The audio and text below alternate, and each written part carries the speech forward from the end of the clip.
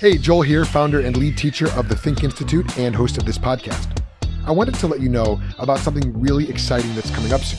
I've been hosting the Think Pod for nearly 2 years, and I've loved speaking with some of the most fascinating minds out there.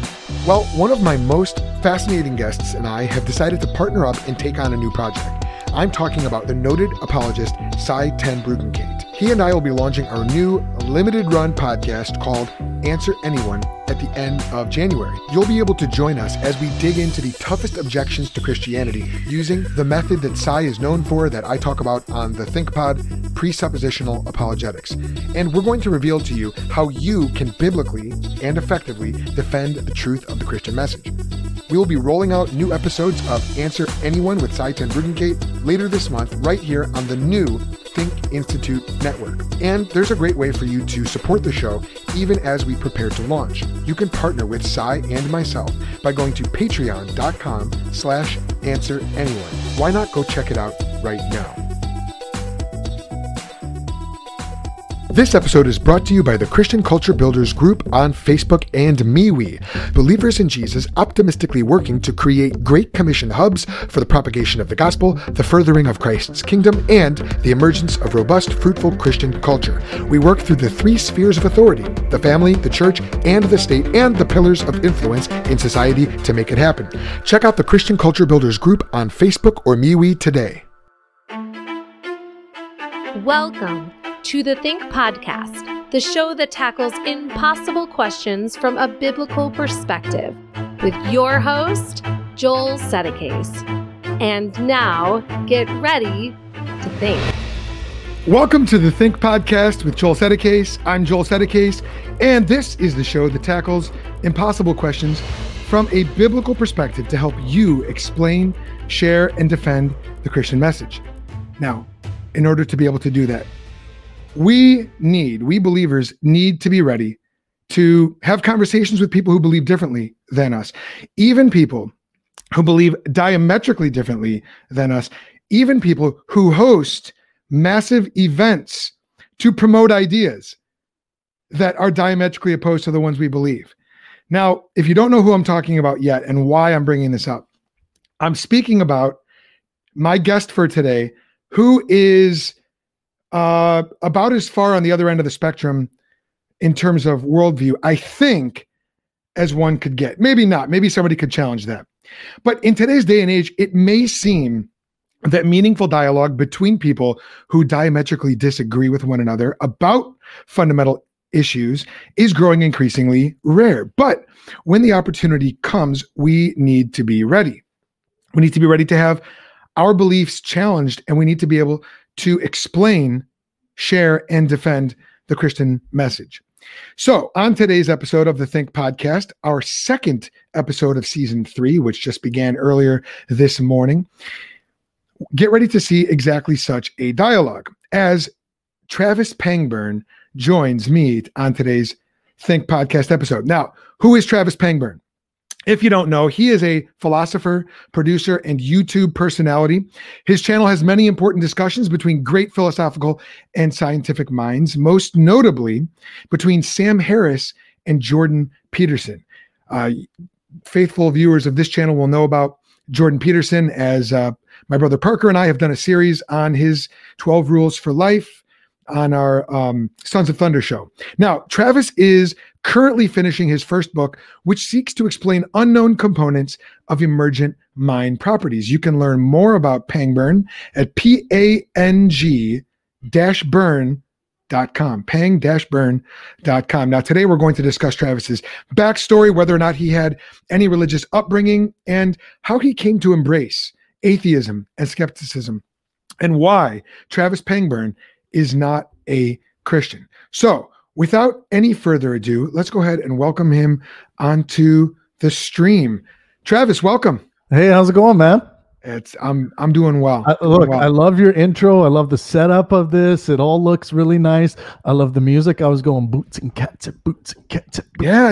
I saw you grooving to it the whole time, and then I started hearing the melody of the piano. I love it, man. I like the setup. I like the voiceover work. It's all good. So Well, congrats. thanks, man. And you're a musical person yourself, aren't you? You bet, man. It's my preferred mode of communication is music. I hear music when I touch a tree, man. That's the way I live. That's deep, man. That's deep. What do you play instruments? Do you sing? Yeah. So I got my piano behind me. So I've been playing and singing basically my whole life. I'm mostly learned the piano by ear, and so self-taught for the most part. But I had some really good mentors throughout my journey in music that really turned me on to things. And I can remember seeing my first video of Jerry Lee Lewis playing the piano and banging at it like this and going like this. And I was just like, that has to be me one day. So Boogie Woogie really turned me on to things. Ray Charles, yeah, King, all of these guys got me into these different modes of music that I hear it and I'm just like, I need to be a part of it. And you know, that's kind of how I got started in music. Yeah, right on, man. I'm a little bit of more of a former boogie piano player myself. I started. Oh, cool. Yeah, when I when you're learning piano, I'm sure you know this, when you're learning piano, there's really two routes you can go. You can go the classical route or you can go the boogie woogie route. And I think it was somewhere around first grade, I decided I was going to start pursuing boogie. Cool. And so 12-bar blues, boogie, all that stuff. Right on, man. Yeah, I live for that stuff. I still I sometimes fall asleep to it. Like I don't know. There's something about it. It's like it's beautiful chaos. That's good. That's good. You're right. It feels like, you listen to that, you feel like you're coming home. I don't know. There's something very familiar about it. I get the same feeling with bluegrass too, because I grew up around a lot of bluegrass and country. Really? Old stuff. Yeah. And my grandfather's a bluegrass guitar player. And he really was a key factor in turning me on to music. My dad's a guitar player as well and singer. My dad got me interested in singing, I think, mostly. And so yeah, I was always surrounded by a lot of music. But bluegrass, when I hear an old bluegrass song come on a playlist or something, that one really brings me back home. I grew up in a small village in the interior of British Columbia of only 1,000 people, hunting, fishing village, playing hockey. Eventually got into the arts and performing in live theater and music. Had a band, Black, White, and Red All Over was my band. So READ or RED? RED. Okay. We went with.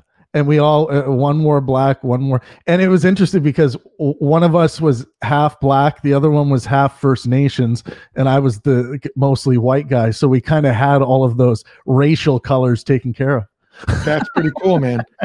Hey, it reminds me of one of my favorite songs when I was a kid. Jesus Loves the Little Children, red, yellow, black, and white. So look at that. That was a crossroads for you, Travis. You could have gone the other way, but hey, you know what? Make the demonstration and I'm there with you. Oh, okay. We're going to have a lot of fun. I can already tell. I'm excited. Oh, and by the way, I just wanted to say I have my Ben Shapiro shirt on that says Ben Shapiro likes infant genital cutting because he does. He likes this idea that fundamentally is connected to his religiosity and Judaism of removing healthy penis tissue from little baby boys, and I think that's disgusting. But Ben Shapiro loves it. He thinks it's great. I just wanted to get that out there because I'm not sure how you feel about this practice, but I think it's disgusting.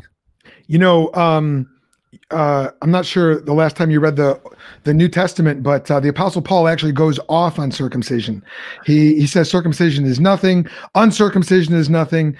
Obviously, that was a sign of the old covenant.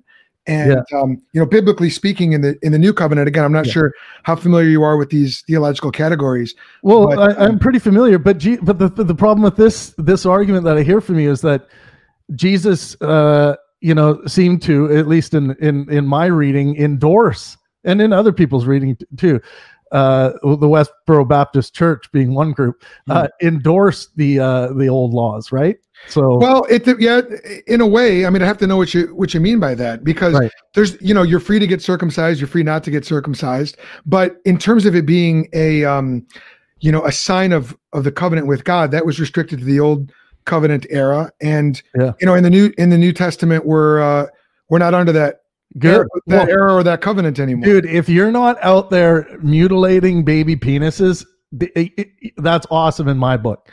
Well, there's probably, there's issues that we need to talk about prior to that, because, sure. It's I've been looking forward to this interview for some time, because, I see, when I think about the work that you do, I see a lot of similarities to what we try to do with the Think Institute, which is to try to bring people together who, to foster a healthy dialogue, respectful dialogue, but also really we're about truth. And, you and I are, I'm sure, going to disagree. I mean, we already disagree about circumcision, I think.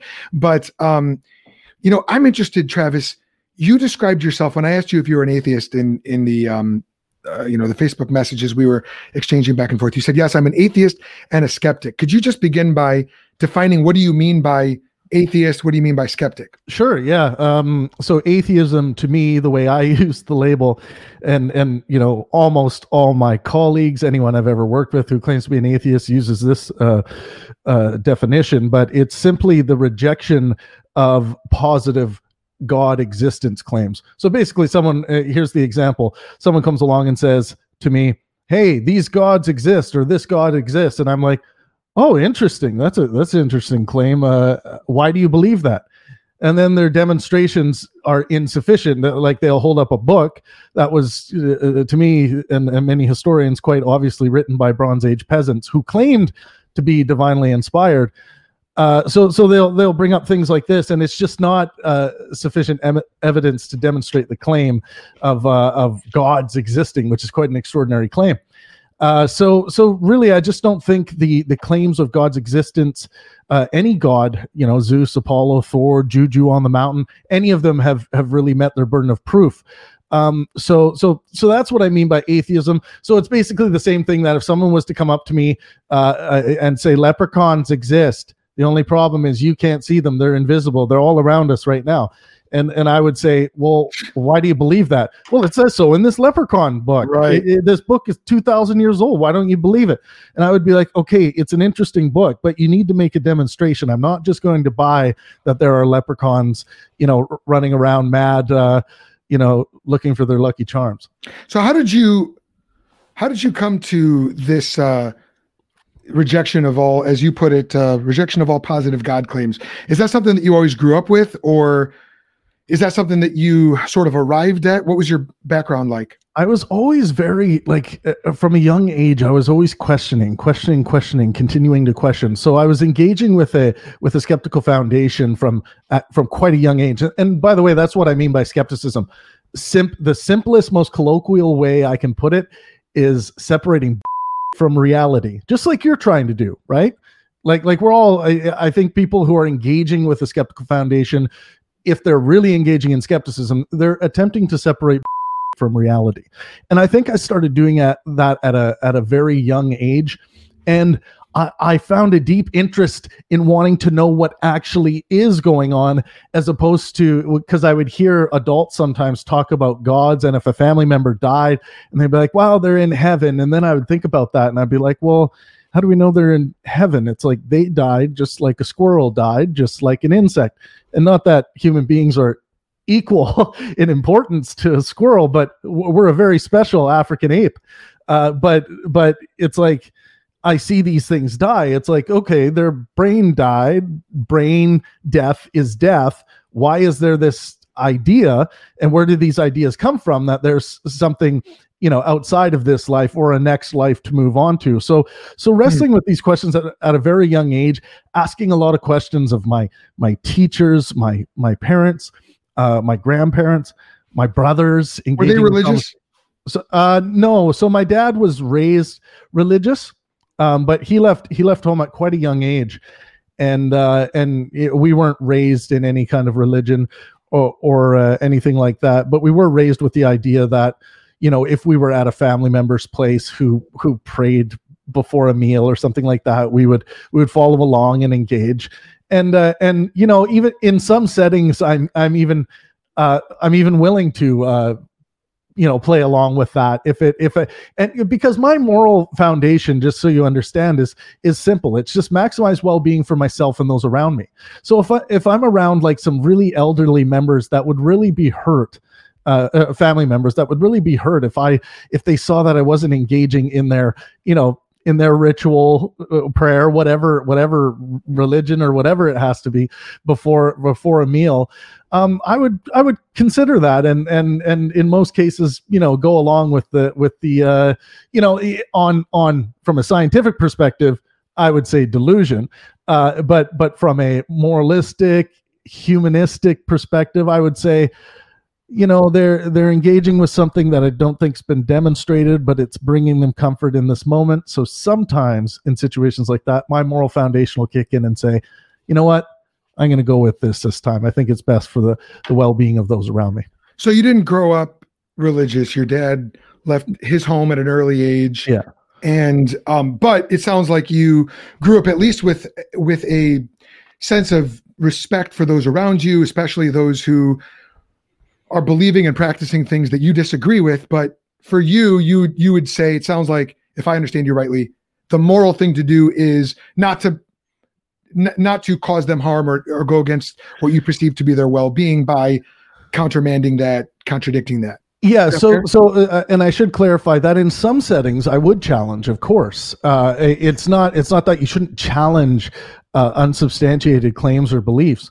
It's just, I'm just pointing out some instances where my 98-year-old great grandmother may have been sitting at the table and she's saying a prayer and she's deeply engaged in what I think is actually artistic inspiration, but she believed is a combination of artistic and scientific inspiration, the is and the ought.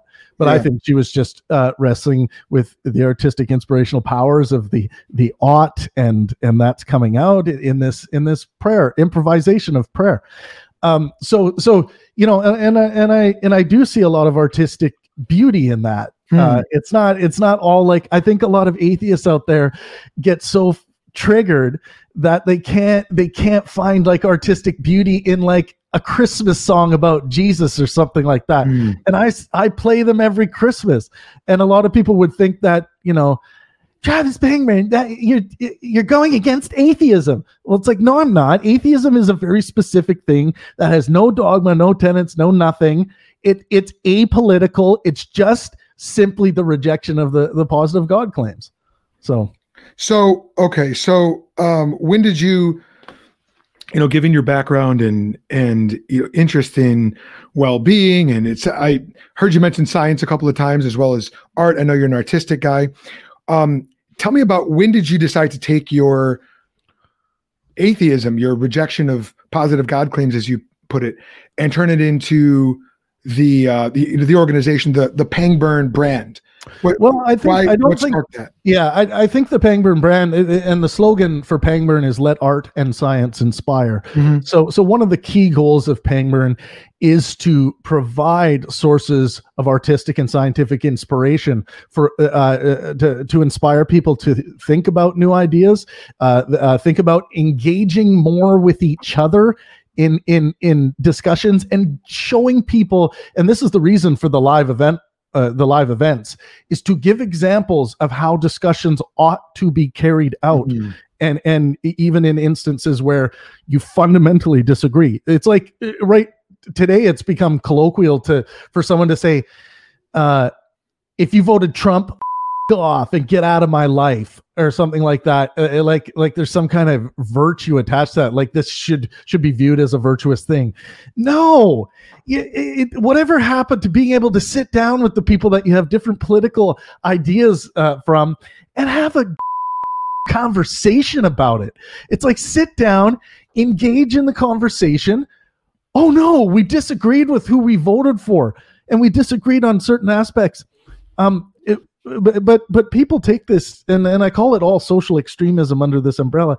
People take this social extremism so far that they find themselves bashing in the head of a innocent person on the side of the street with a rock because of their political radicalization, their inability to not be, engage in social extremism. Like sit back and have a conversation. So this is part of Pangburn. And of course, like you brought up, I wouldn't say Pangburn is about atheism or anything like that, but it's definitely definitely some of the big conversations that are important to people. As you know, most of the people on this planet believe in some kind of deity, some kind of God figure. And I'm sure you would say that many of them got it wrong, and I'm sure they'd say the same thing about you. Yeah. But and I would just ask you to go one God further and use that same reasoning on your own God. Oh, don't give me that. Don't give me that.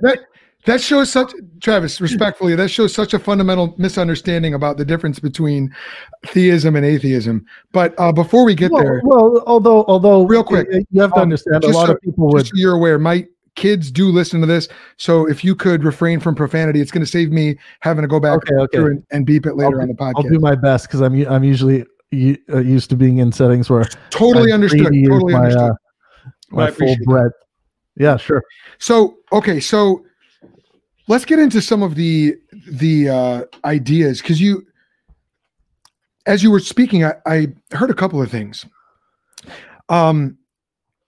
For you, it seems like the two alternatives are atheism versus positive theism, or belief in any kind of deity, and you would lump all of any belief that posits a deity or transcendent figures, I suppose, or maybe a sort of a transcendent metaphysic on one side, and then atheism and skepticism would be on the other. Is that fair?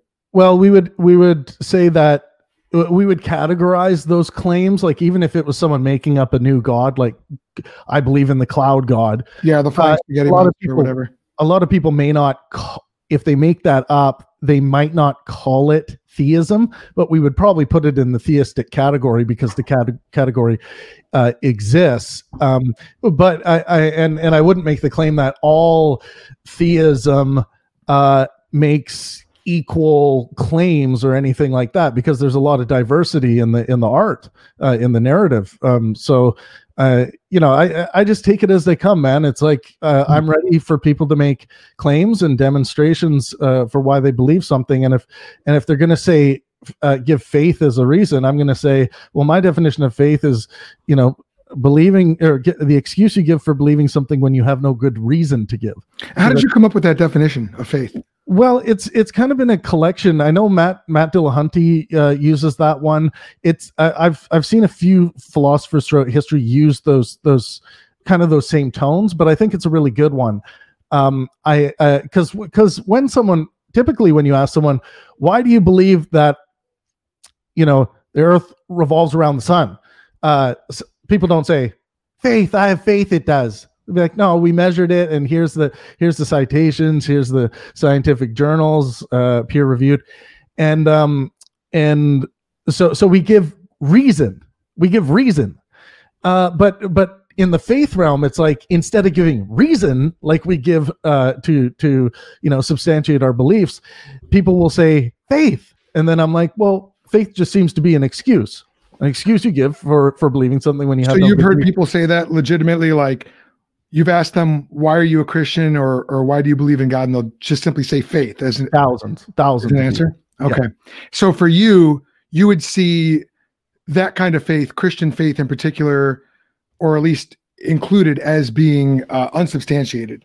Well, it's unsubstantiated. And I would say delusional. If you're believing something just based on faith, I see that as delusion, and you ought not do that. You should believe things about reality. When it comes to claims about reality, we use the scientific method to demonstrate what is going on in reality. Yeah, and sorry, no, go ahead.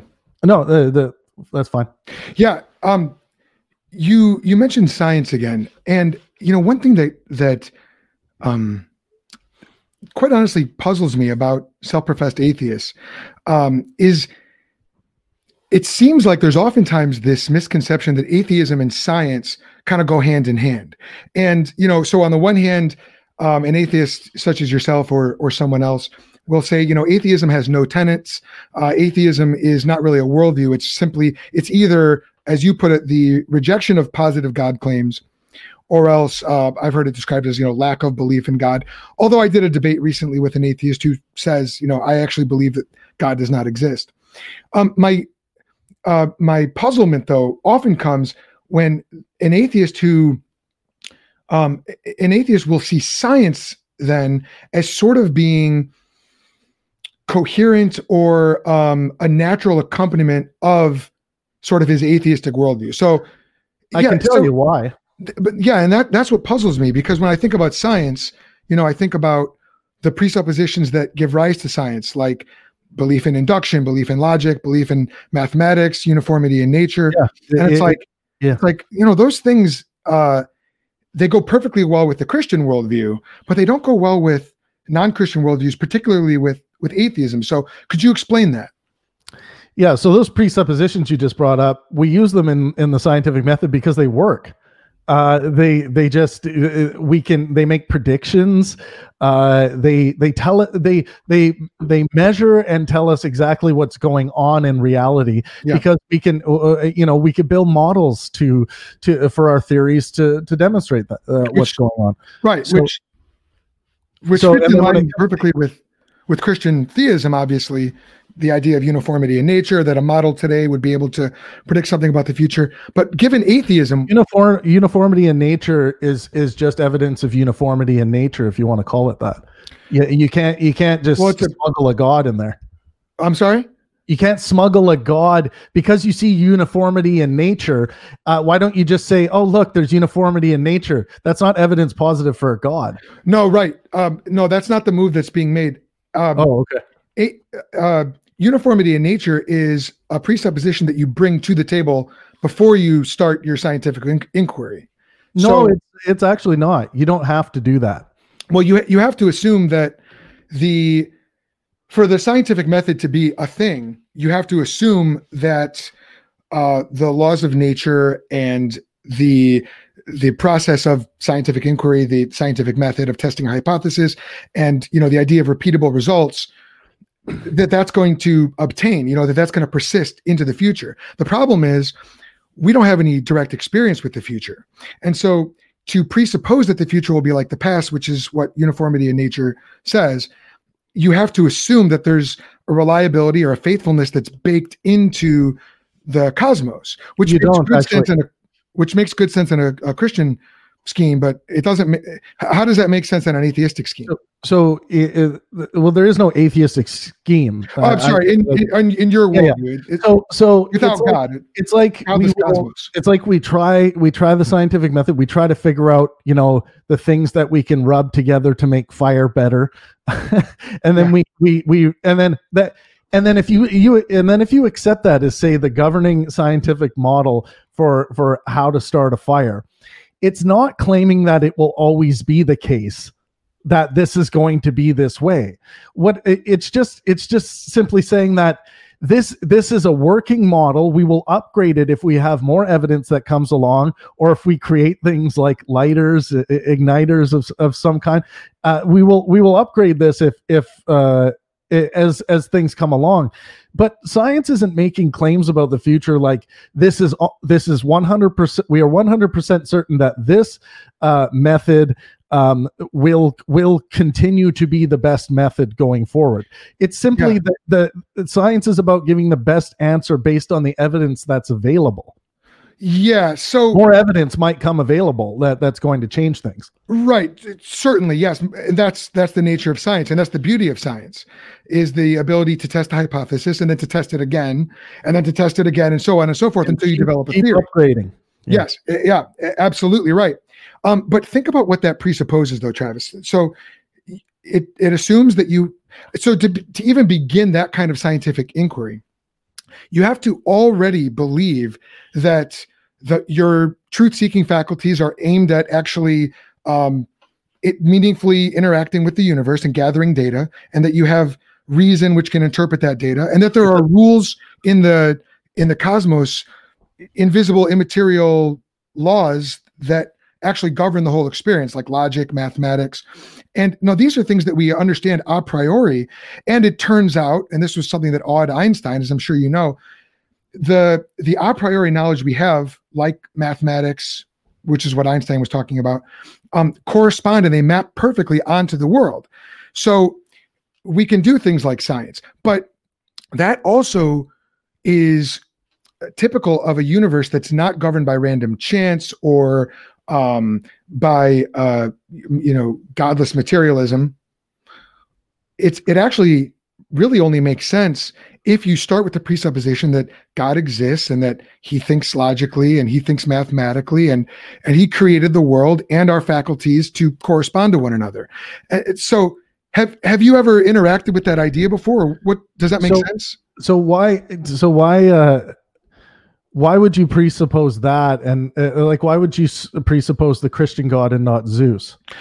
Well, because the Christian God is the true God. Zeus, well, that's not evidence of anything. Just saying it isn't. No. Well, we haven't even begun to talk about evidence yet. But you asked me, why do I presuppose the Christian God? So the Christian God, if you start with the God, the true God, the triune God who's revealed himself in Scripture, if you start from that fundamental metaphysic, that God is ultimately real and that everything else is contingent, created by him. In the beginning, God created the heavens and the earth.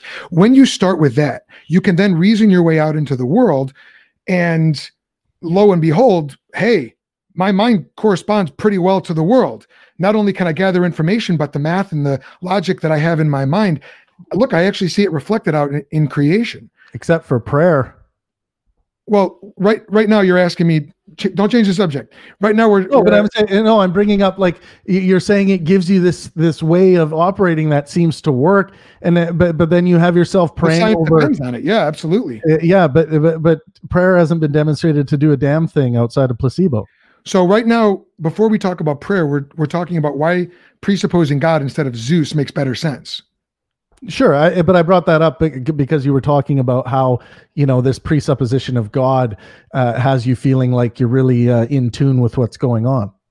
No, presupposing the God revealed in Christianity, or I should say in the Bible, that was the fundamental belief that sparked the scientific revolution. I mean, that's why no non-Christian civilization had anything like the scientific revolution. Even despite all their mathematical advances, even despite their inventions, there was nothing like the scientific revolution, because Newton and Brahe and these guys understood that God, the God revealed in Scripture, created the universe in an orderly way and created us to interact with that world in a meaningful way. And so, how did they understand that if there's no demonstration, though? Well, it was revealed in Scripture. So when you begin with that presupposition, you can reason your way out into the world, and science becomes possible. Scientific revolutions become possible. Zeus. Now, this is just my long-winded way of getting back to your original question about Zeus. Zeus is a contingent being. Zeus is not an ultimate being. Even in the. How do you know? Well, Zeus is a concept, developed by ancient pagans. Originally, it was Baal, the Canaanite deity, and then he evolved over time as a concept and became Zeus, and then whoever the Roman equivalent of that was. But even in the ancient pagan worldview, there's nothing about Zeus that says that he exists necessarily, or that he's a grounding for logic or mathematics. Okay, so it's completely different concept entirely from if the claims written down said that Zeus was the rightful God, or let's say there was some scripture unveiled later on, let's say in 2021, that they found that Zeus is actually the prime mover, the number one. Are you going to drop your Christian faith and jump over there? No. Why? Because that's not the Christian God. So wait a sec. You just said I won't do it because it's not the Christian God, but you're willing to throw in your lot with these Bronze Age peasants that claimed to be divinely inspired and wrote down the story of that in the scriptures, the Bible. Yes, that's correct. So why do you believe that they were divinely inspired? Well, first of all, because the Bible tells me so. Oh man. Yeah, you can't just believe what words on a page. No, you can't. You're right. Reality. You're right. You can't just begin with. You can't just believe everything that's written on a page. Absolutely correct. But again, when you start with the Bible as a coherent worldview, and the Bible, the biblical worldview is unique in the sense that it does, within the pages of Scripture, it does present a complete coherent worldview. And I disagree. Well, blasphemy is punishable by death. Cheaters must die. Dishonoring your mother or father. No, there might be moral dictates that you disagree with, but the Bible itself does, it has a coherent metaphysic, a coherent ontology, anthropology, morality, ethics. It's all contained within the pages of Scripture. And so, it's actually not, man. The Bible does not give you a moral system. Yahweh doesn't give you a moral system. He just makes moral pronouncements like a mob boss would. It doesn't, it's not, it's like a mob boss would say, these are the things we don't do, and these are the things you do. And if you don't, if you break these rules, there's hell to pay. So what, like, I don't see that as a moral system. Sorry? Why is that wrong for the mob boss to do that? Well, because I have a subjective moral foundation, just like I think you do, that tells me that that is against maximizing well-being for myself and those around me. If that mob boss decides to do something that is, not in the best interest of his subjects' well-being. Okay, so based on your arbitrarily selected standard of well-being as you interpret it, the mob boss, arbitrary. What's that? It's not arbitrary. But it's subjective. No, the system. You're right that the system itself is subjective, but well-being. When I say well-being, I'm talking about the well-being that we measure in the hospital and in the lab. Okay, so again, we're already presupposing that science is possible, but I'll tell you why the mob boss is. Come on, man, science is possible. Science is possible. Yes. That's not a presupposition. It's a demonstrated fact. It's the way we come to facts. The possibility of scientific inquiry is bound up with induction, with uniformity in nature, with logic and mathematics, which are presuppositions that make sense given an immaterial, universal, absolute God, like the God of the Bible. In fact, only the God of the Bible.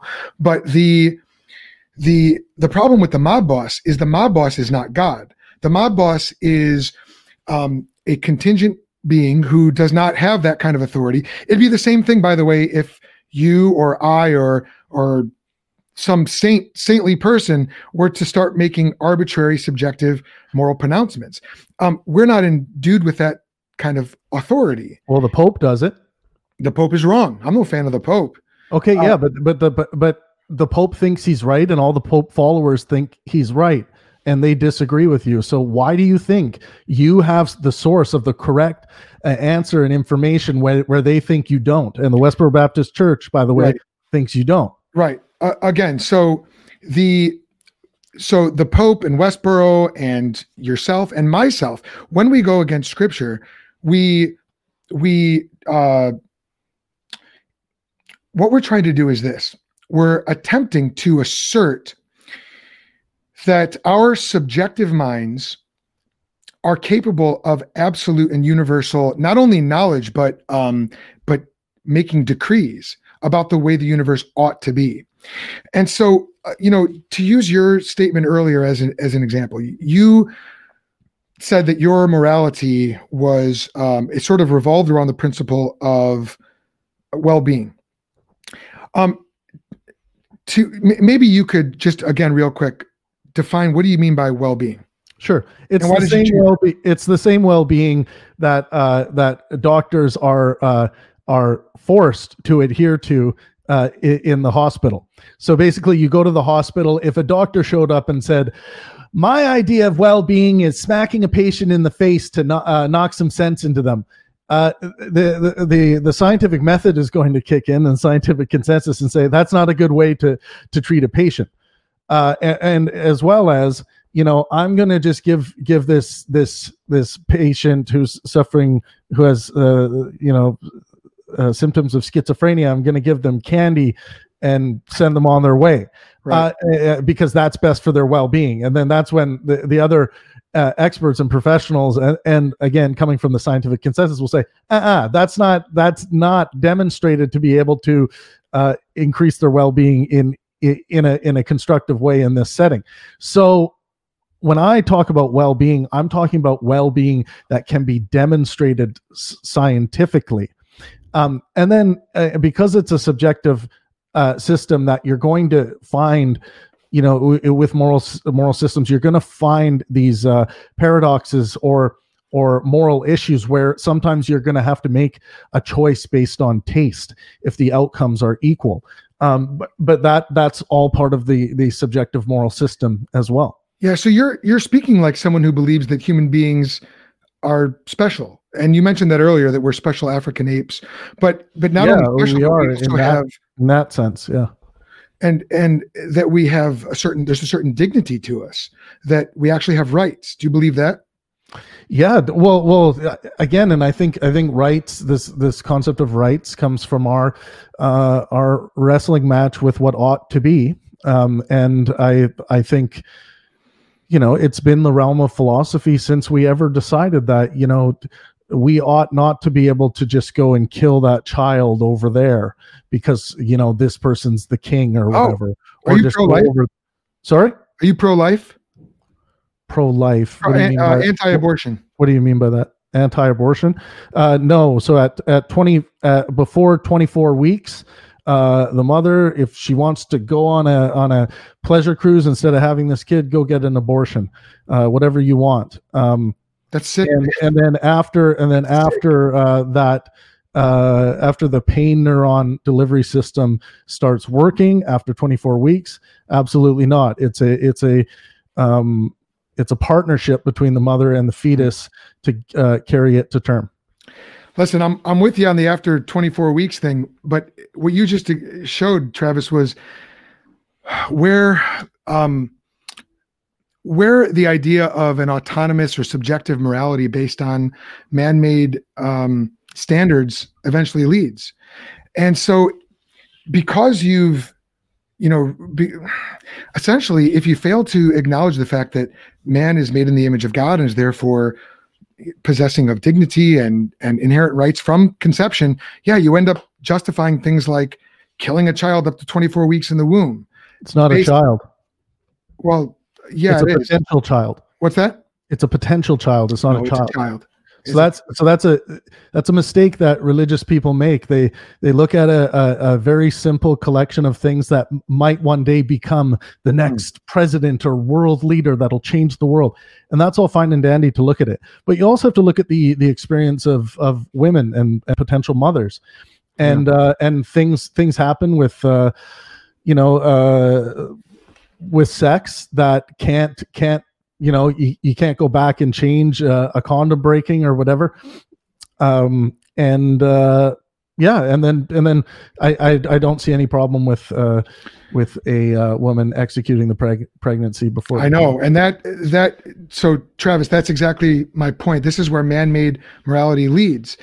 Redefining human lives as potential lives. Now that's not an argument for biblical morality based on redefining human lives based on outcome. I don't view it as a human. I view it as a potential human life up until the 24 week. Yeah, and that's an arbitrary standard, which, given your atheism, yeah, sure, it's not arbitrary. It's a subjective moral standard. Yeah. So this is the difference, and this is why. Well, it's a good demonstration, Travis, of how the biblical worldview, when you start with it, you get a consistent, clear and coherent moral system that you don't get a system. You do if you follow the biblical worldview. Yes, they're moral pronouncements, man. It claims to be an objective system coming down from top down morality, and it's just that's not a system. How do you derive a system from Scripture? I'm sorry. One more time. How did you derive a system from Scripture? Well, you start in Genesis and you work your way through, and pretty soon you get to Revelation. So the difference between your example about the mob boss or even what you're doing in terms of coming up with moral pronouncements or moral principles that one seem best to you, and I understand, you have your reasons for them, which are subjective and objective, what I would see objectively speaking, are quite insufficient. And I say that respectfully. Obviously, I'm a Christian. Like I believe. And why do you think they're insufficient? Well, because all human beings are made in the image of God, and biblically speaking, as well as scientifically and philosophically speaking, life begins at conception. So for you to sentence all the human population prior to 24 weeks to potential death is immoral. That's murderous. And I understand, given an atheistic starting point, you're not going to see that. But well, most of the world is starting to think that that abortion's fine up to that point. You realize this, right? Is that an argument from ad populum? No, I'm saying I'm wondering what you think about that shift happening. Is it a failure of the Christian God to deliver the proper message, or is it just like hedonists taking over? Man, people have been sinning since Adam and Eve. So, like, why are you and I gonna get off? So how do you know it's do something we know we shouldn't do? Yeah. Well, how do you know it's a sin? Tomorrow or the next day? How do you know abortion's a sin? Because the Bible tells me so. It doesn't tell you that abortion is a sin. Yes, the Bible absolutely does. The Bible, that's actually a common misconception of atheism. Sorry, I've found that many atheists have that misconception, but the Bible is a pro-life book. So where does it say that abortion? Exodus 21, where it talks about if a woman Exodus 21 is slavery, isn't it? I'm sorry? Isn't Exodus 21 slavery? Is Exodus 21 the slavery? I mean, sanctions of slavery. You can. You'd have to give me chapter and verse. But in Exodus 21, it talks about if two men are fighting with one another, and a pregnant woman is struck, and her child is born prematurely. In other words, comes out. Whatever injury the child has suffered is. That this is where lex talionis comes from, the principle of an eye for an eye, a tooth for a tooth. That's to be that whatever happened to the child is supposed to happen to the man who injured the child. So if the child's eye is destroyed, the man's eye gets destroyed. If the child dies, the man gets killed. And the reason for that is because the child in the womb is a human being. It's not a potential child, not a potential human, but a human with full dignity and with your God didn't say that. God. Your God didn't say that. He just gave you an eye for an eye rule. He didn't say that that's a human being. No, for that we have to apply the analogia fide, the analogy of faith, which says Scripture interprets Scripture. So you go back to Genesis 1:27, it says God made man in his image. And then you go to Genesis, I believe 9, where God says, whoever sheds the blood of man, from man his blood shall be required. That's the institution of the death penalty for murder. And then you see that penalty applied in the case of which is a child immoral. being killed. And then you can factor in, I've written quite a bit on this, you can factor in Psalm 139, which talks about how God knit David together in his womb. And David doesn't say, David talks about himself as being in the womb. In other words, there's an ontological continuation from the womb to David, the man writing the psalm. So now I know you disagree with the biblical worldview, but you can't say the biblical worldview is pro-abortion or pro-choice. Well, I don't think there is a pro or either way. I think the right answer is actually just looking at the human condition and coming up with a law and system that satisfies the dilemma of the unwanting potentially young mother, or the on the other side of, there's a reason why we view abortions with disdain. We don't like them because we understand that this was a potential person. Yeah. Obviously, I know you believe that. Here's a difficulty that. So what you're describing, I dare say, and I say this respectfully, Travis, but I think your view on abortion is clear, and I think quite frankly, I believe it's clear which moral system respects the inherent dignity given to human beings. From conception straight on through to natural death. That being said, the principle of well-being, I'm curious as to why, so for you, well-being means a certain thing, and well-being does not include having your life snuffed out in the womb. But No, because they're not a person yet. Travis, you used to be a person in the womb. You used to be I was a child. potential person. But the thing is, there was nothing at 24 weeks that caused you to come into being. There's an ontological continuation between you and I think yourself however many years ago. I think that's where the pleasure drive basically starts, based on the pain neurons being able to deliver. But our ability to feel pleasure or pain is not what makes us persons. What makes us persons, again, if you begin with the presupposition that the Bible is true, what makes us persons is we're created in the image of God, you get human rights, you get human dignity. The challenge... You don't. Well, you don't. You do. You get anti-homosexual tenets. Excuse me? You get anti-homosexual tenets.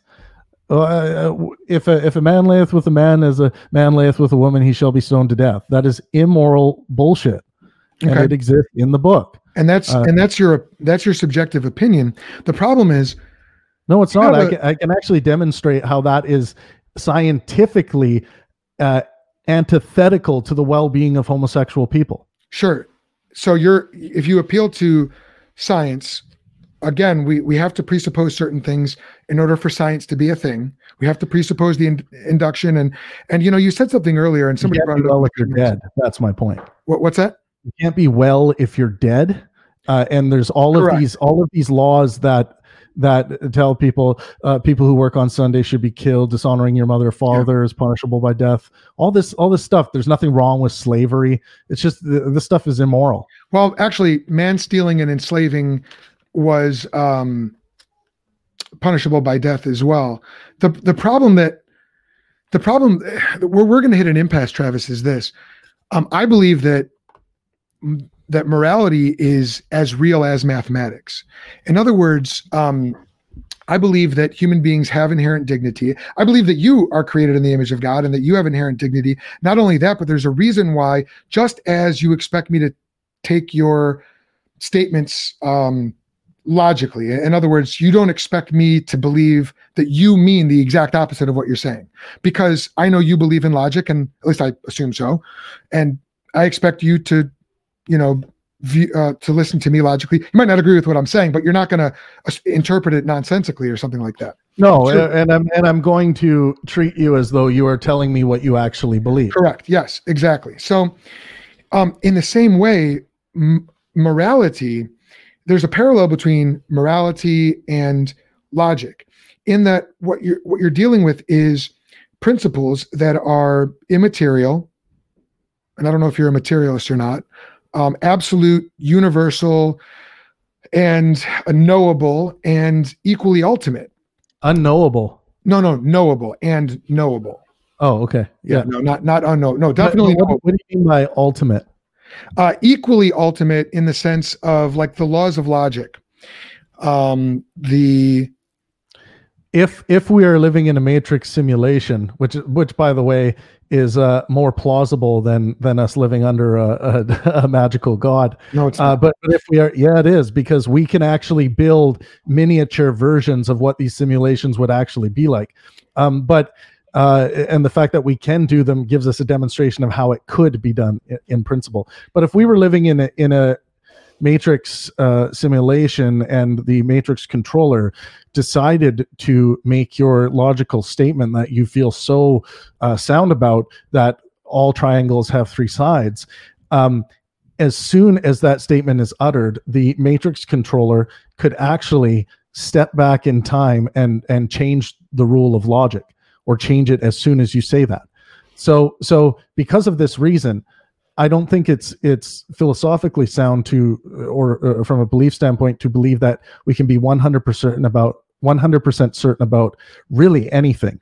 There's one potential thing, but let's not get into that. That's my second book thing. But cool. But yeah. So this idea of trying to escape, feeling like you need to escape presuppositions by presupposing gods or presupposing anything. No, not gods. Don't misrepresent what I'm saying. Not gods. I'm not talking about Zeus. Again. Well, I'm saying gods because okay. Let me just ask you this. This is my fundamental question. Wait, real quick before you do. Is it possible that you are wrong? No. not about this. Dude, No, wait a minute. Wait, you asked, and I'm happy to justify that, but wait a minute. Okay. First of all, the simulation idea. We aren't living in a simulation. I've done work on this. It's a long story, but essentially, if we were living in a simulation, first of all, for you to say, you just said something. I mean, I would love to unpack this more, maybe in another episode, but you seem to indicate that you believe that if we were in a simulation, time or temporality and logic would both be somehow mutable or changeable by the controller of the simulation. Yeah, that's a time is idea. Relative, right? What's that? Yeah, time is relative, but it's still real. No, but if time was part of the system that we're living in, just like if you're creating a Sims game, you could go in there and mess with the time. Yeah, but you can't. Well, okay, look. That's a. I got you there. That's another thing. But the idea that if we're living, the long and short of it is, if we're living in a simulation, we would have a defeater for all of our beliefs, including the belief that we're living in a simulation. So that's not true.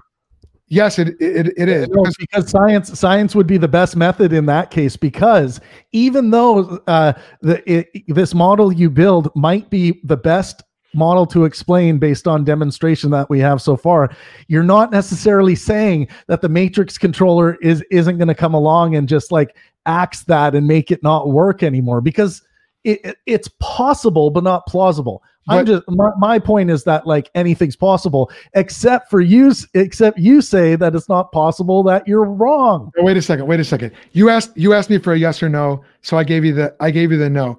Sure. Put a pin in the simulation. And actually, if somebody wants to go and look this up, on my website, thethink.institute, if you search for "Are we living in a simulation?" and "Simulation Theory Debunked," and then there's another one about matrix and metaphysics, something else. There's articles by myself, Parker Settecase, and someone else. And anyway, it's fascinating stuff. But I don't think it's necessarily. I think we're going to get very far afield if we go that route. I'm just saying it's possible, not plausible. That's all I'm saying. Well, okay. if we were living in a simulation, we couldn't be Sims. That we couldn't have qualia. We couldn't have an experience of what it's like to be. How do you know? Because because qualia is something that only. Good grief, man! Qualia is not something that can be replicated. First person experience is bound up with personhood, and it's not experienceable by Sims. It's like, what if we're characters in somebody else's dream? My first person experience itself negates that. See, but that's a different claim, right? Yes, right. But it's a similar category of claim. The idea is you're talking about something that can't have qualia, first person experience, having first person experience, and it's not. It's a category error. We can't be Sims. Sims are, anyway, Sims are, the movement and action of Sims is interpreted in. There's a lot of AI, artificial intelligence scholars and scientists who would disagree with many things. I think that it's debated. I think that there's people who would disagree with anything, but again, that's something we can. You just don't want to be an AI entity, but you might be. my wanting to be or not has nothing to do with my belief in that. But again, getting back to science and morality, Travis, what do you do when someone says, I don't believe in well-being? I believe, I believe that well-being is actually a bad category of morality. And shame on you for saying that. All of our laws in the West are based on well-being. I don't know that you want to go down that road. 100%. I'll go down that road. You want to make a historical argument? Well, I'm talking about current laws right now that they seek to maximize the well-being of the people. That's and of course you can look at instances where it's like, oh, it wasn't doing that, but sure. In general they thought that they were doing. Yeah, but that's not where I'm going. First of all, abortion is legal in all 50 states in the United States, and I believe in all the provinces of Canada. So the idea of of well-being really goes out the window with that So one. if a woman gets raped at age 14 and gets pregnant, they can go get an abortion. Yeah, I don't believe in punishing the children of rapists. Yeah, because you're calling this small collection of cells a person. Yes, and you're a large collection of cells, and I'm calling you a person as well. Yeah, no. And I'd be against someone murdering you too. But it's why can't you just call it a potential person? Because it's not a potential person. Yeah, it is. You just said it's not a potential person. It is, man. It's not a potential person. It's a person. It's an actualized person. It's not a potential person. The emphasis there is on potential. Why don't you think we count them on the census? Why don't you think why don't you name them, give them a label right at conception? Well, do you get your morality from the census? I didn't say that the census was a moral authority. Correct. No, but I'm saying the census is something where we count the amount of people on this planet.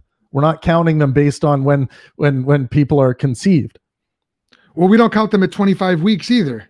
And you want to assign 25-week-old fetuses personhood. So that's not a really good argument. No. I'm saying that after that, it's still a fetus, but that fetus should be given the opportunity. What's that? Fetus just means small child. But if you want to talk about the census, it doesn't in medicine. What's that? Right, but fetus is Latin for small child. Okay, but whether it's in Latin, I'm talking about the usage, not the definition. Sure, but worldview matters here, though, because when I say fetus, I'm meaning small child in the womb. You're meaning, prior to 24 weeks, you're meaning clump of cells constituting a potential human being. Worldview really matters here. So for you to say, oh, but they don't count them on the census, it's like, look, you don't even take your view of personhood from the census either. But do you think we should count them on the census, like as soon as a woman is pregnant? Well, what's the goal is the goal of the census to count born individuals? Because obviously not. It's to count people. The way it's conducted right now, as you said, it counts born individuals. So keep counting born individuals and then leave the debates about personhood to... That sounds so morbid. What you're talking about. What's that? That's a funny label, actually. Born individual. Hi there. Nice to meet you. I'm a born individual. Born individual. Well, it's got a nice what am I thinking of? Artists become jaded. It's got a nice jaded to life feel. Okay. Yes. Yeah, it does. That's true. So we've covered a lot of ground here. Where do you go when someone says, and there's some questions that are coming in here too, and I want to respect your time as well. But when someone says, Travis, well-being is not a very good standard, and by the way, I disagree with your ideas about well-being, and really well-being's not good. In fact, what's really morally right is we should put the environment first. And so really what we need to do is we need to cull the population down to 200 million people, and that's really the most moral thing to do. Yeah, how do you respond to that? That would be antithetical to the well-being of the people. Right, they don't believe in well-being. Their well-being. They don't believe in well-being? Yeah, they don't think well-being is a good standard for morality. Well, then they shouldn't go to the hospital. Yeah, they shouldn't. That's fine. but how do you? But you see, if someone comes along and says, "I don't believe in well-being," let's talk about Canada. If some parents are say, "I don't believe in well-being," and we don't apply well-being to our child. Yeah. You better believe that the Canadian government's going to be looking in to that family to make sure that they are providing well-being for their child, or else they're going to take it away.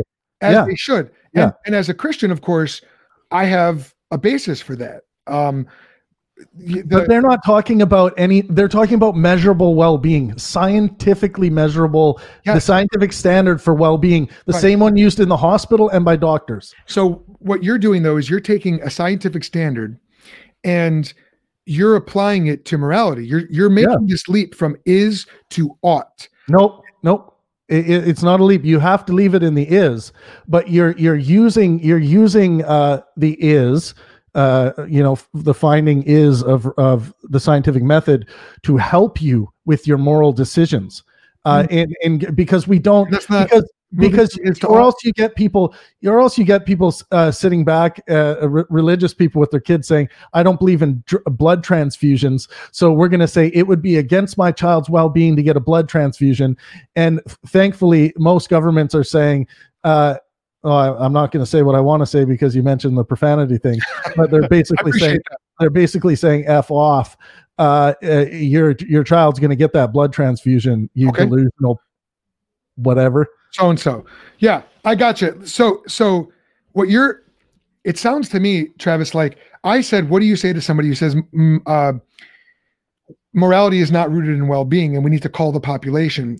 And your response is, yeah, but hospitals or, but parenting laws. What I'm saying is you're in this hypothetical situation, you, Travis Pangburn, are confronted with a hypothetical reality in which the prevailing view of society is we need to call the population down to 200 million people globally.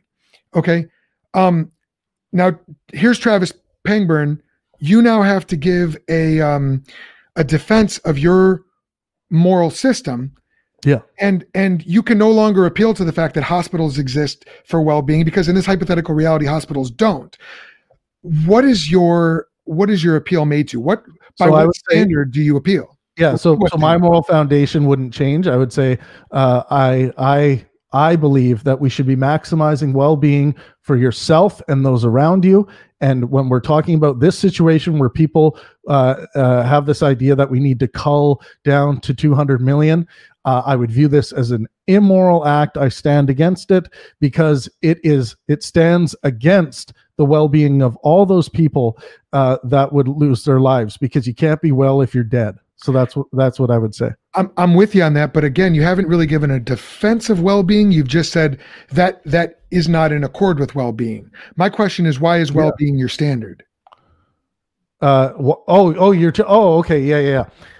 Well, it's a collection. I use the scientific method to help me with this, but it's a collection of, this idea of fairness, and this is how these things generally build, and it also has to do with how we build our laws too. There's this idea of fairness that comes from what I can tell based on how the brain works, a selfish pleasure drive. We get pleasure out of seeing fairness in those around us, having others around us that are feeling well and enjoying themselves. We find pleasure in that whole interaction and experience. So I would say in the biological entity that I find myself in, it's pleasurable to me to help others and to make others feel well around me. And I think when I say maximize well-being for yourself and those around you, for some people, those around you they're only going to be able to handle at capacity their own families and maybe a few of their neighbors and extended families.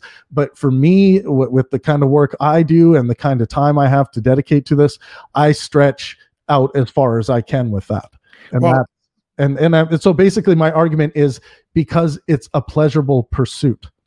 Okay. And so as long as it's pleasurable, you'll pursue the well-being of others. Yeah. And then of course, sometimes we get psychopaths born who they actually find, a lot of psychopaths find it to be a pleasurable pursuit to harm others. Right. And this is why with well-being, I talk about the scientific standard of well-being, the same one that we use in the hospital. So is it now it's a scientific standard of the scientific standard of well-being is what? Could you lay that out? Yeah. So basically an emergency room physician gets a patient come in where they lost their leg in a car accident. They're losing blood really quickly.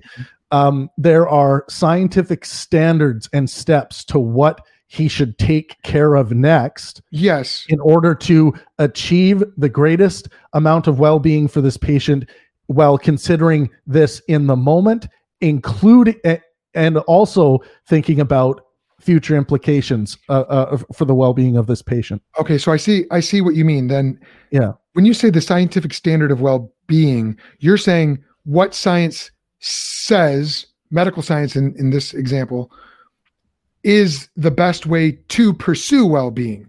Sure. Okay, so that still assumes that well-being is a standard. So again, in the hypothetical situation, but I told you the reason why it's not assuming. I'm saying that human beings in general. So here are the presuppositions. In general, wellness is preferable to unwellness for everyone on this planet in general. And I'm talking about from okay, let's say it this way: sickness is less preferable, sure, than wellness, yeah. right? So Life is generally more preferable than death. So we are starting with yes, because these are subjective moral systems. We are starting with some presuppositions, and I think which are rooted in thin air. And this is what my first book is about. And I think it's all based on the pleasurable pursuits of our mind. See, Travis, man, I know you're a philosopher. You got to, if I may say this respectfully, you need to apply. You need to ask yourself the question why, and you need to go deeper with this, because saying that it's rooted in pleasure, that is, again, respectfully, that's as vapid as someone's changing emotions from minute to minute. And you and I both, I'm confident in this. You and I both would be very vexed and troubled by the increase in suicide that has occurred over the last 8 to 10 months as the lockdowns have happened, right? So, you or I would go to someone who's contemplating suicide, and we would say, look, I know right now it might seem more pleasurable or less pleasurable to be alive than to be dead, but you should not kill yourself. Now that's an ought. That's an assertion of ought. At that moment, there is no appealing to the based on how you've defined the scientific standard of well-being. There is no appealing to that. At that point, you need a transcendent reason why pleasure, yes, is not the standard for morality. Yeah. Because he's going to go, no, the most pleasurable thing right now for me is to kill myself. Yes. And you're going to go, don't do it anyway, because that's why the pleasure drive has brought them there. But what I would say is that, in this situation, and you say science has nothing to say about this, but you're no, I didn't say science has nothing to say about it. Remember, science, I'm a Christian, so science is integrated with my morality. So I believe science, the presuppositions, that the preconditions for science and the moral laws that govern the universe are both both bound up with the mind and character of God. So for me, science and morality are very integrated. I don't separate the two of them. But go on. Yeah, but I'm just saying, in this situation, if I'm talking to the person who it's a I believe their pleasure drive has brought them to that bridge or wherever they're standing, because I think people eventually die in these suicide situations because the pleasurable pursuit of death just becomes so thick that they can't escape it.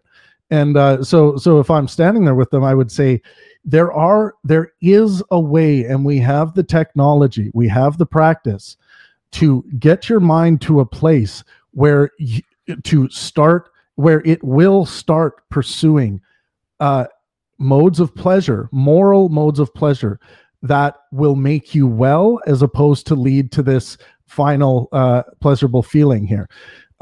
It's and outlining for them that there is no chance of wellness after death. It's like death when you die. It's like that's it. This is all we got here, as far as we know. So as far as you say, I don't know that, but yeah, go on. Well, it hasn't been demonstrated otherwise. What we understand is that brain death is death. It hasn't been demonstrated? What's been demonstrated is that brain death is death. The human being dies. In order to believe that, you have to believe that Jesus Christ didn't rise from the dead. What? You don't have to think of Jesus at all. No. In order to believe your previous statement that this life is all we have, you have to believe that Jesus Christ did not rise from the dead. Why would you believe Jesus Christ rose from the dead? Well, for one, the Bible tells me so. Oh, dude, are you trolling? A little bit, a little bit. But listen, as a Christian, the foundation of my worldview is the solid truth of Scripture. And so the same Bible that gives me a basis for believing in things, in intangibles and abstract realities like math and logic, like the preconditions for scientific inquiry, is the same biblical worldview that tells me that Jesus Christ rose from the dead. Now, I've written about the historical evidence that Jesus rose. I've given those arguments. I love those arguments. I love that evidence.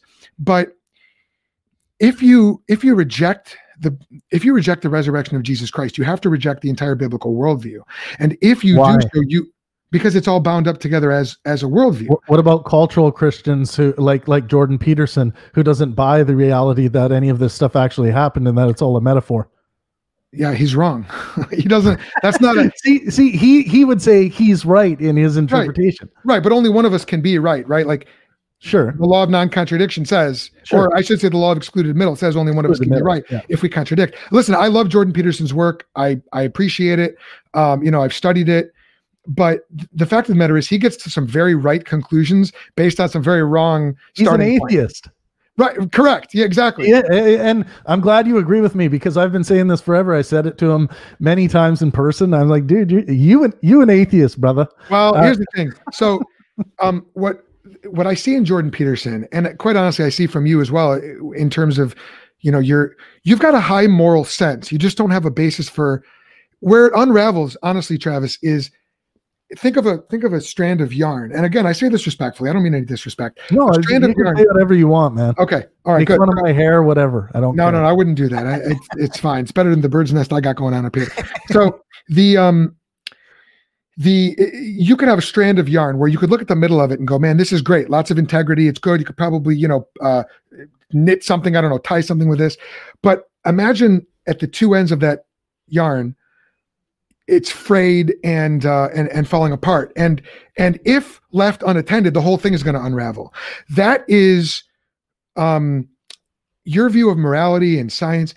It looks great in the middle, but at the start and where it leads to, it's frayed and falling apart. And if you're not careful, it's going to unravel the whole way. And that's where you're. What's that? I don't see that it's not complete on either end. I realize that, and I'm trying to explain a little bit. And it probably would take more time than we have, but this is why, we'll just have to have another conversation. I think we should. I would love that. But this is why you can affirm what sounds like human dignity, human rights, and then deny those human rights to a child who's 23 weeks in the womb. It's like, no, man. Like, I'm going to win you over. You're going to be singing the praises of abortion clinics by the time we're through. Now, in order to do that, you would have to go back in time and change the Bible, and it's not possible. Yeah, but here's the thing: if I did go back and do that, and you had the knowledge that you have now, let's see if I can set this hypothetical up. Good luck. would you be so ingrained with the idea that, or here's another thing too. If Jesus presented himself to you and said that, I think Travis was right in this conversation, is that enough evidence for you to kind of change your view? At that point, I'd wonder what the heck was in my lunch that I had. I'm glad you said that, because we have people around the world who have killed their children because they think that Jesus appeared before them and told them that they need to sacrifice their children. Listen, people believe all kinds of crazy things. I know people who believe that human beings evolved from monkeys or ape-like ancestors. So believe it or not, some people believe that. It's crazy, I know, but some people do. Monkeys share a common ancestor, and do you not see yourself in a chimp? What's that? Do you not see yourself in a chimp? Do I see myself in a beast?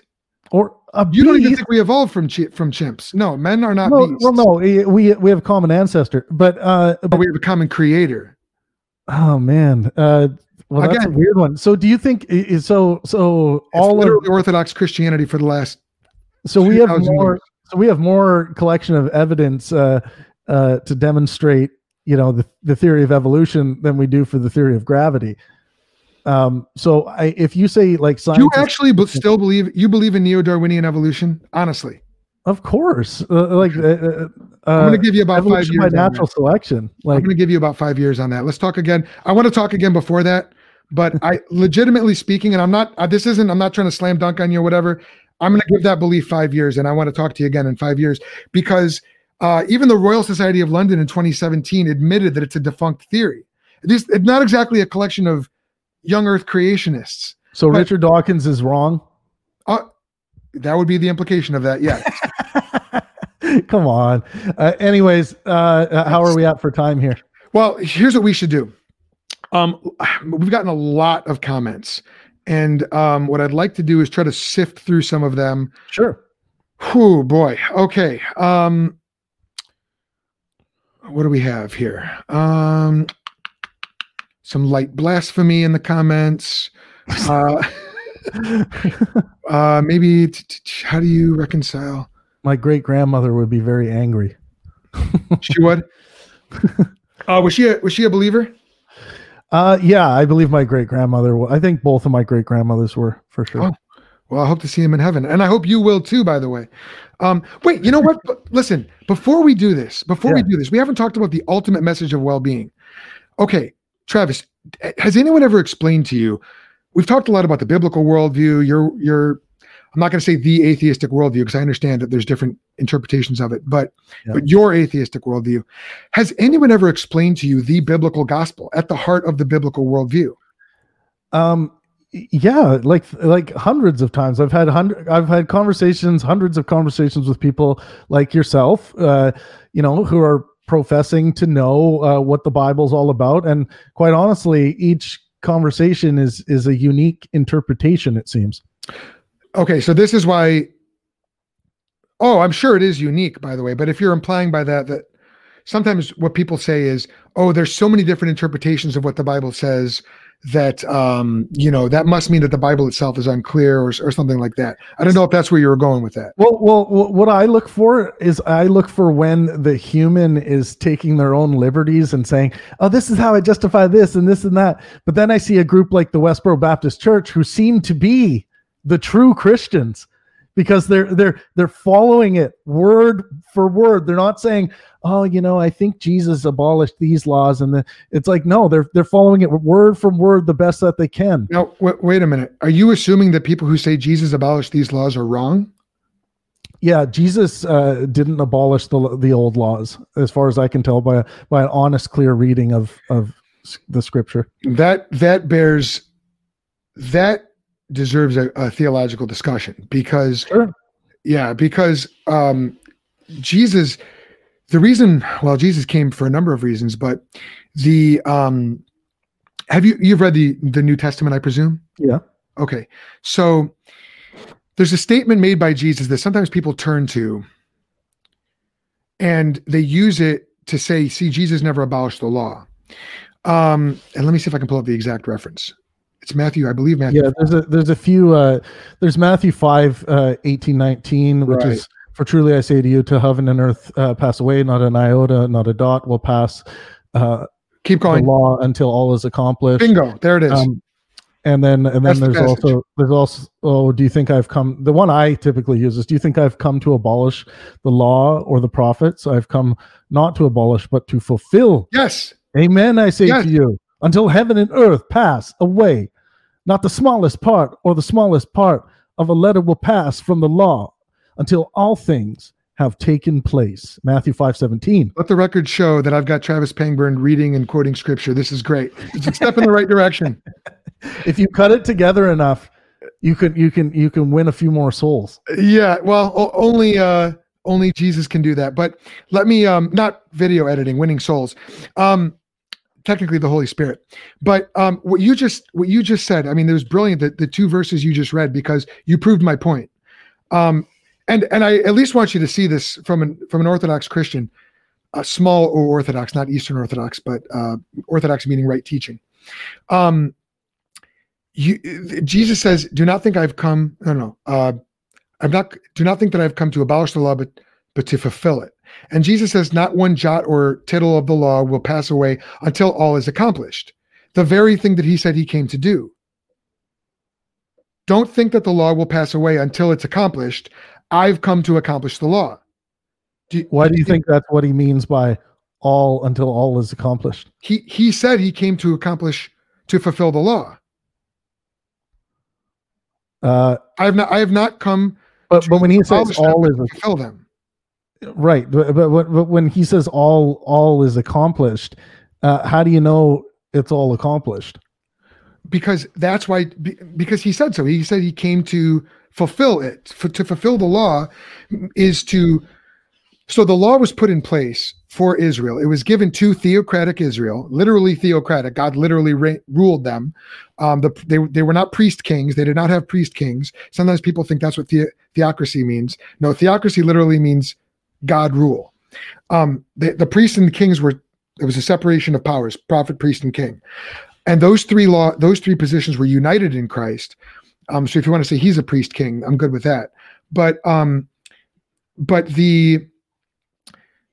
the law was given to do a number of things. The first thing that it did was it accomplished the dual purpose of showing people how sinful they were, to show how holy God is, and to show how badly they needed a savior. Right. Jesus comes and he shows how holy God is. He shows how sinful we are. We crucified him after all, we meaning humanity, and that we need a savior. And so the gospel message, the gospel means good news. So Jesus perfectly obeyed the law. Someone's commenting, Donna Flenke is commenting that Jesus kept the Old Testament laws. He kept them, but he also transcended them.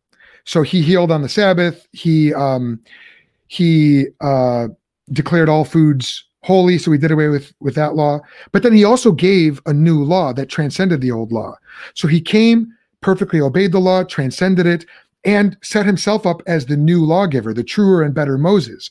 And Moses himself prophesied that Jesus would come, a prophet like Moses, to do exactly that, and warned the Israelites of his day that they needed to listen to him. Really, it was a warning for their descendants. They needed to listen to that truer and better prophet who would come. Jesus is that truer and better prophet. He obeyed the law, laid himself down as a perfect sacrifice for sin, was killed for our sins, was buried, rose, appeared to many, ascended back to heaven, and now he reigns over the universe, holding it all together, which is why we can do things like science, because Jesus holds the universe together.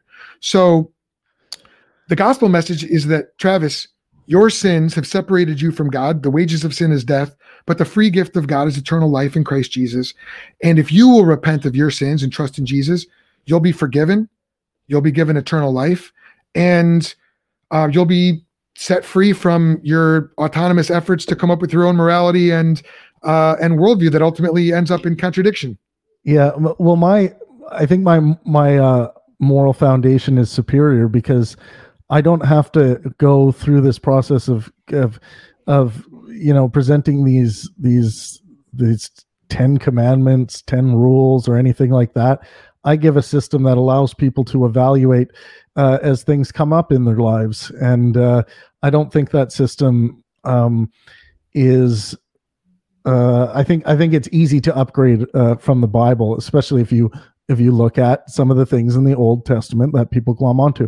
And also your interpretation about the Jesus's fulfillment, what we were just talking about, is it possible you're wrong about that?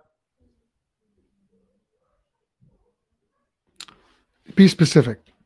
Is it possible that you are wrong about Jesus, the fulfillment that Jesus was talking about? Is it possible that hasn't happened yet, and the Old Testament laws are supposed to be adhered to right now? No. And it's not possible because you think you're doing you think you're doing a correct reading. I mean, of both history and scripture, the temple is not in existence anymore. So Jesus prophesied that within the lifetime of his hearers, the end of the temple sacrificial Old Covenant age would come about. That did happen in 70 AD, roughly 37 years after Jesus prophesied it, and which is well within the lifetime of his hearers. And so to say that the old covenant law is still in effect, first of all, you have to presuppose that it was given by God and that it was in effect in the first place. But no, the same Bible that tells me that God gave the Old Testament law also records the prophecies that the Messiah would come and lay down his life as a sacrifice, the best sacrifice, the ultimate sacrifice for his people, and that sacrifice would be done away with. Daniel prophesied that. And then that's exactly what happened in history, just as the Old Testament prophets and Jesus prophesied. So, you know, I understand where you're going with that question, but, you know, the fact of the matter is no interpretation of scripture makes any sense whatsoever unless you already presuppose that it's true, and we can do things like interpret a text, get to the author's original meaning, have logic, have historical inquiry, and that all starts with the biblical presupposition. Yet you don't apply that same logical formation to the night before Christmas. The night before Christmas is not a revealed text from God. It's not a worldview. What's that? How do you know it's not a revealed text from God? And it seems to have a larger grasp. Like it is part of a worldview. Wouldn't you agree? No. Really? The night before Christmas is part of a worldview? Well, yeah. I mean, like people celebrate. Do you believe in it? Do you believe it's true? No, I don't believe it's true. But I believe there's just as much evidence for the existence of Santa Claus than there are for the existence of any gods. Well, evidence itself, as I was trying to tell you earlier, evidence itself presupposes the existence of the biblical God. So, no, it doesn't. What's that? No, it doesn't. Every scientist on this planet essentially would disagree with you. Well, that's not true. Number one. Number two, even if it were true, that's an argument to authority. Or no, I know, but I'm not saying that it's correct because so many of them believe it. I'm not making that claim. I'm saying that the experts who work in the field of science, who are trying to figure out what's going on in reality, God doesn't come up in the conversation about evidence. No, and yet the presuppositions of God's existence and of the faithfulness that's baked into the universe, the dignity of life, the morality that says you shouldn't lie about your scientific findings, those are all over science. Uniformity in nature, the idea of repeatability, that you can't do science without those presuppositions. So it's kind of like there's a book in the Bible called Esther, and God is not mentioned once in the book of Esther. And it's like, well, how is this book in the Bible? But when you read the book, you see there's all these coincidences. There's all these things that happen that, God's all over the book, but he's never mentioned by name. Science is a little bit like that, because everything that the Bible says about God and the way he created the universe and the way he created our mind is assumed in science, even if the practitioners of science deny the conclusions that those assumptions lead to. There's, people are inconsistent. I'm not going to deny that, and I don't think you would either. Yeah, but didn't the Bible? I'd have to pull up a reference, but didn't the Bible get it all wrong with saying that the Earth was here before the sun? Well, the Bible says that everything was that light existed before the sun. Do you think that all light originates from the sun? No, it originates from the Big Bang. Okay, so the idea that light couldn't have existed before the sun is really irrelevant. You don't believe that. I don't believe that. Well, it's talking about light with in relation to our Earth, right? In the way it's written. Yeah. So. Yeah, that's there's not like a logical contradiction. I mean, that's not. Anyway, maybe next time we can talk about young Earth, old Earth, that kind of stuff. Sure. Okay. That being said,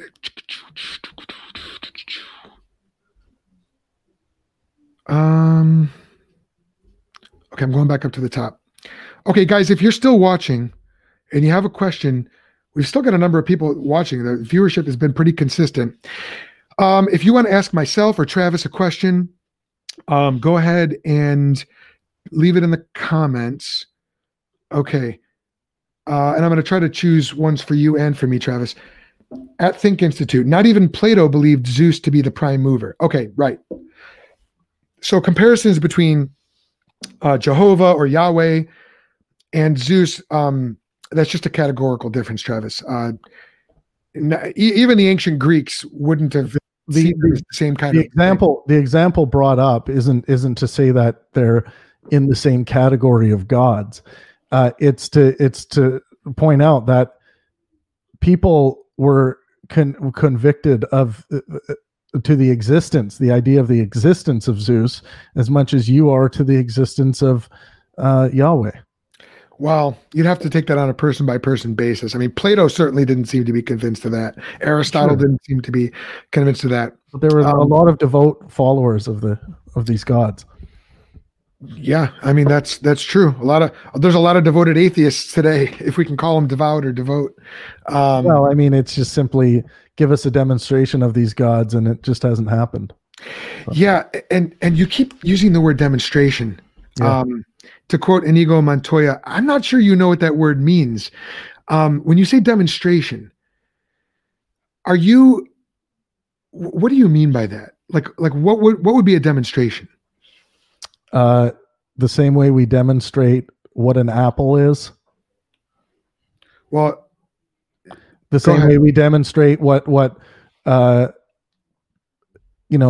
theory of relativity. The same way we demonstrate gravitational theory, the same way we demonstrate evolution, the theory of evolution, the same way we demonstrate jet propulsion. Man, come on! You claim to be a man that understands science. Science is based in demonstration. Okay, so you would say, unless we are able to prove God as we can prove jet propulsion, you refuse to believe in him. It's an is claim. It's an is claim like any other is claim. If someone says this thing does exist, that's an is claim, and we ought to be able to demonstrate it. And so are you under the impression that all truth claims are demonstratable the exact same way? No, not necessarily, because sometimes, like someone brings home a bag of groceries, right? And then they'll say, I just went to the grocery store and came back. That is an is claim. Yeah. We don't know. We know to a reasonable level of plausibility that is what happened, but we don't know if they stopped somewhere or if the grocery bag was from yesterday. Like there are some, but some of that we with inference, right? We infer that this is very likely what happened. Okay. So claims are different, right? So someone says, Australia was beautiful last week. I went there, I flew there, and I just got back. They have tan skin. So, it's like, okay, I'm willing to buy that. Sure. But if they're saying that I sprouted angel wings and flew to Australia on my own back and then flew back and it was a great trip, then there's going to be a lot to examine there. Yeah. Oh, okay. So I'm hearing what you're saying. I'm concerned you might be committing what Greg Bahnsen, who was a thinker of the 20th century, calls the crackers in the pantry fallacy. I found this quote. He says, "We might ask, is there a box of crackers in the pantry?" And we know how we would go about answering that question. But that's a far, far cry from the way we go about answering questions determining the reality of, say, barometric pressure, quasars, gravitational attraction, elasticity, radioactivity, natural laws, names, grammar, numbers, the university itself that you're now at. He obviously gave this talk at the university. Yeah. Past events, categories, future contingencies, laws of thought, political obligations, individual identity over time, causation, memories, dreams, or even love or beauty. In such cases, one does not do anything like walk to the pantry and look inside for the crackers. There are thousands of existence or factual questions, and they are not at all answered in the same way in each case. That's exactly what I just said. So what are you talking about thinking that I just committed that? Well, because the idea that you can demonstrate God's existence in the same way that you can demonstrate with the example you gave of jet propulsion, or in terms of you mentioned. I don't care how you demonstrate it, man. I didn't say I'm giving you examples of demonstration and how sometimes we simply just infer and don't demand a demonstration that my wife went to actually get groceries. Sometimes we believe based on reasonable inferences, but that's why I brought that up. And it's not up to me to figure out a way to demonstrate the thing that you believe to exist. It's up to you. The burden of proof is on you. So, well, I would actually flip that around and say the burden of proof is on you to demonstrate that the idea of morality or the preconditions of science or logic are meaningful in an atheistic universe, in a godless universe. I have done that, and people, everyone listening to this conversation can be the judges of going back and seeing what I had to say about the emergent properties of the mind. Okay. I would encourage them to do that. In terms of historical realities, Eliseo Trejo mentions that the biblical worldview is historical as well. That is actually a good point. We haven't really gotten into historical evidences for Christianity. But it's a fun thing to look into. It's, for Christians watching this, I don't want you to get the impression that the biblical history is in some way ahistorical or unhistorical. There's actually scholars who devote their whole lives to the historical reality of Scripture. And there's a lot of scholars that are not convinced that Jesus existed or that any of this stuff really occurred. Do you believe that Jesus didn't exist? I'm not sure, actually. I've heard some good arguments either way, that there may have been an activist type figure named Jesus that people believe to be divinely inspired. I think, if there was, it sounded like he had some good moral ideas for a man of the time, and likely why he had some followers if he actually did. But I'm almost certain that he did not rise from the dead, and I am almost certain that he is not the Son of God or any gods. I'm almost not any certain gods. of that. But see the difference between us? I say almost certain because it is possible that all of that stuff is true. Yeah. Now you are not willing to admit that it's not possible that you're wrong. Yes, and that's the strength of the biblical worldview, is that it's not a strength, man. It's faith, and it's a dirty mind virus as far as I'm concerned. I hear you say that, but throwing epithets at it doesn't do anything any more than. Well, I gave my definition of what I see and what I smell when I see when I hear someone make a faith-based argument of I just start off with believing and then everything becomes known to me. It's like. It's not interesting, and there's a reason why religion's dying, man, and you should let it die. It's like worldwide, these unsubstantiated God beliefs, kids aren't buying it anymore, and it's a good thing. Travis, one of the things I would encourage you to do is to really give some serious thought. You're a philosopher. Give some serious thought as to why the laws of logic and the laws of morality, as you do believe in morality, even if you say it's subjective, you do speak in terms of oughtness. And I think you need to give yourself a little more credit with that than maybe you do. And the preconditions of science and the meaningfulness of language, which presupposes intelligibility in the universe and the integrity of the laws of logic. What I would really encourage you to do is this, rather than say, well, I'm on the right side of history, religion's dying out, because that's not an argument. That's an observation. It's a subjective observation. Yeah, I'm making an observation. Right. And actually, you could make the point, you could make the counter argument that the world is growing more religious. Atheism is not growing. It is actually not based on my definition. Based on my definition, it is. Okay, but even if it were, even if there were no Christians on earth, that would do nothing to the integrity or the veridicality of the biblical worldview. So if it was not on earth, it would die. It would be dead, just like many other religions before it, right? Well, there's still pagans who believe in the old Greek gods. So again, that's not really an argument. That's not. No, I'm saying I'm not saying I'm not making an argument. I'm saying that what I am observing is that religiosity and religious thinking, buying into the actual existence of gods, people are transitioning into the Jordan Peterson version of Christianity, where they don't have to buy into anti-scientific nonsense, like not believing in the theory of evolution. Like that is just completely anti-scientific. 5 years. And it's go and you keep bringing up evolution. Go and look at what happened at the Royal Society in 2017. All that being said, what you call a mind virus is the fundamental. It's the epistemological precondition for scientific inquiry. No, it's not.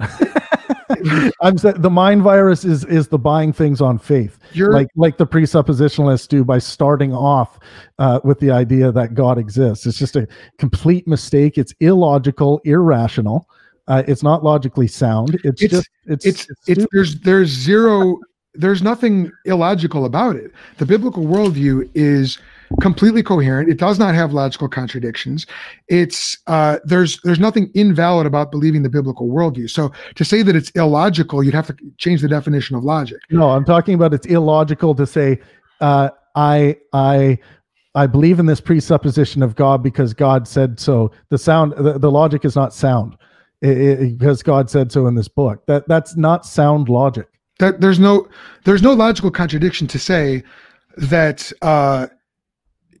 I believe that the walls of Jericho fell down because the Bible records that fact. That's not allowed. No, that's not what I'm saying. I'm saying the presuppositionalist start of saying, I believe that what is said in the Bible is true because God said it was.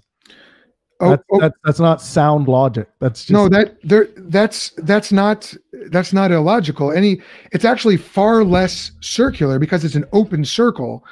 No, it's not. It's not open at all. It's final. It starts off by presupposing that there is a God at the start, and that's just that's not illogical to do, though. You have to show why that's illogical. You have to demonstrate that first premise that the God exists. Okay, Travis, think about what you're doing right now.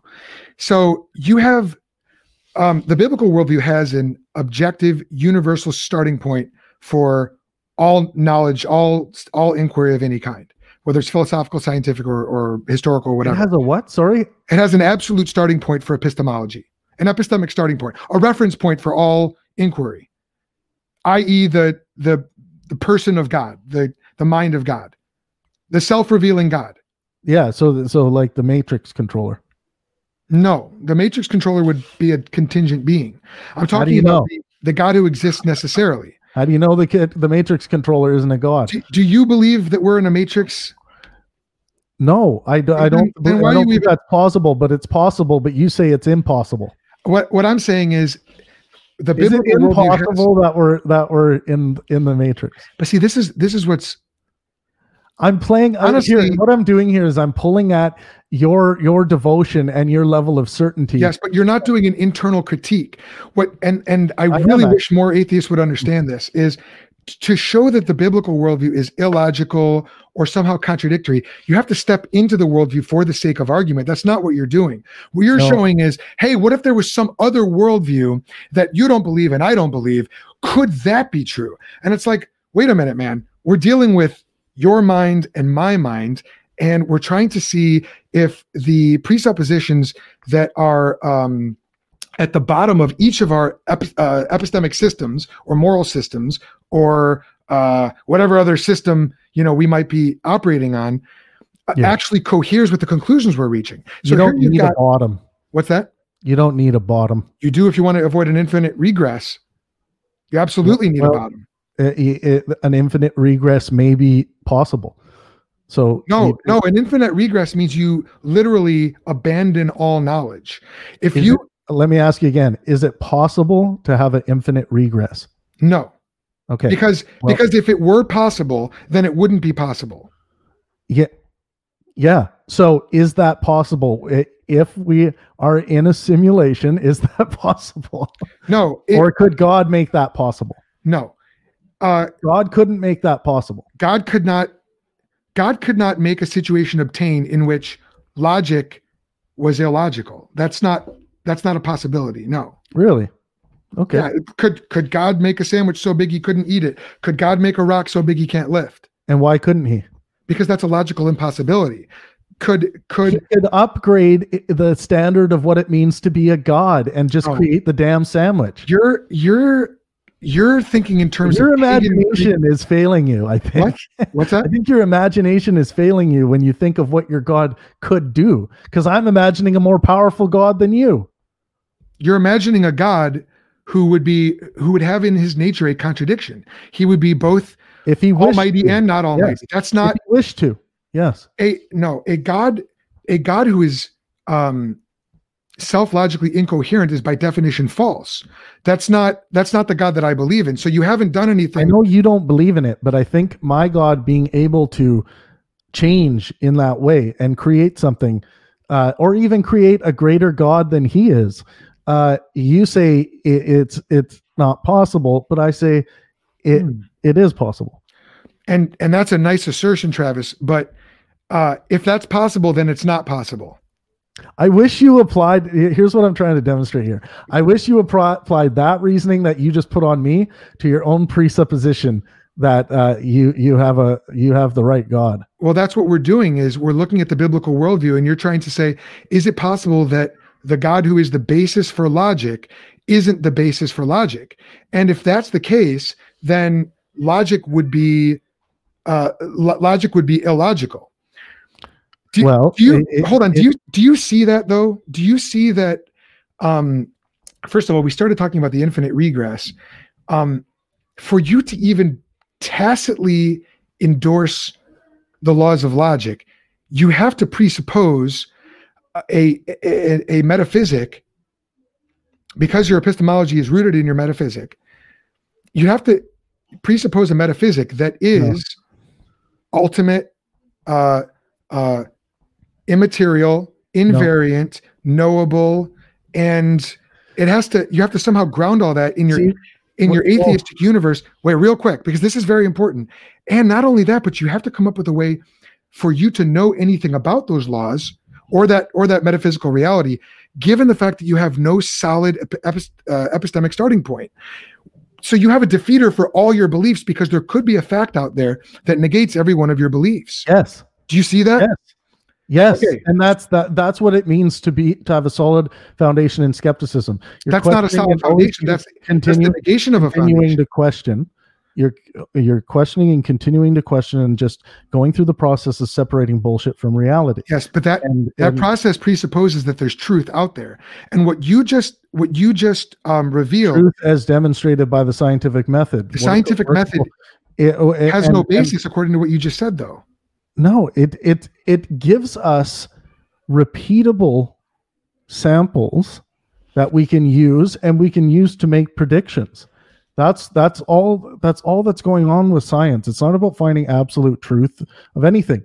It's just about giving us models that work based on the evidence of reality, which presupposes that reality is intelligible and that experiments are repeatable. It doesn't do that at all. It just does what I said.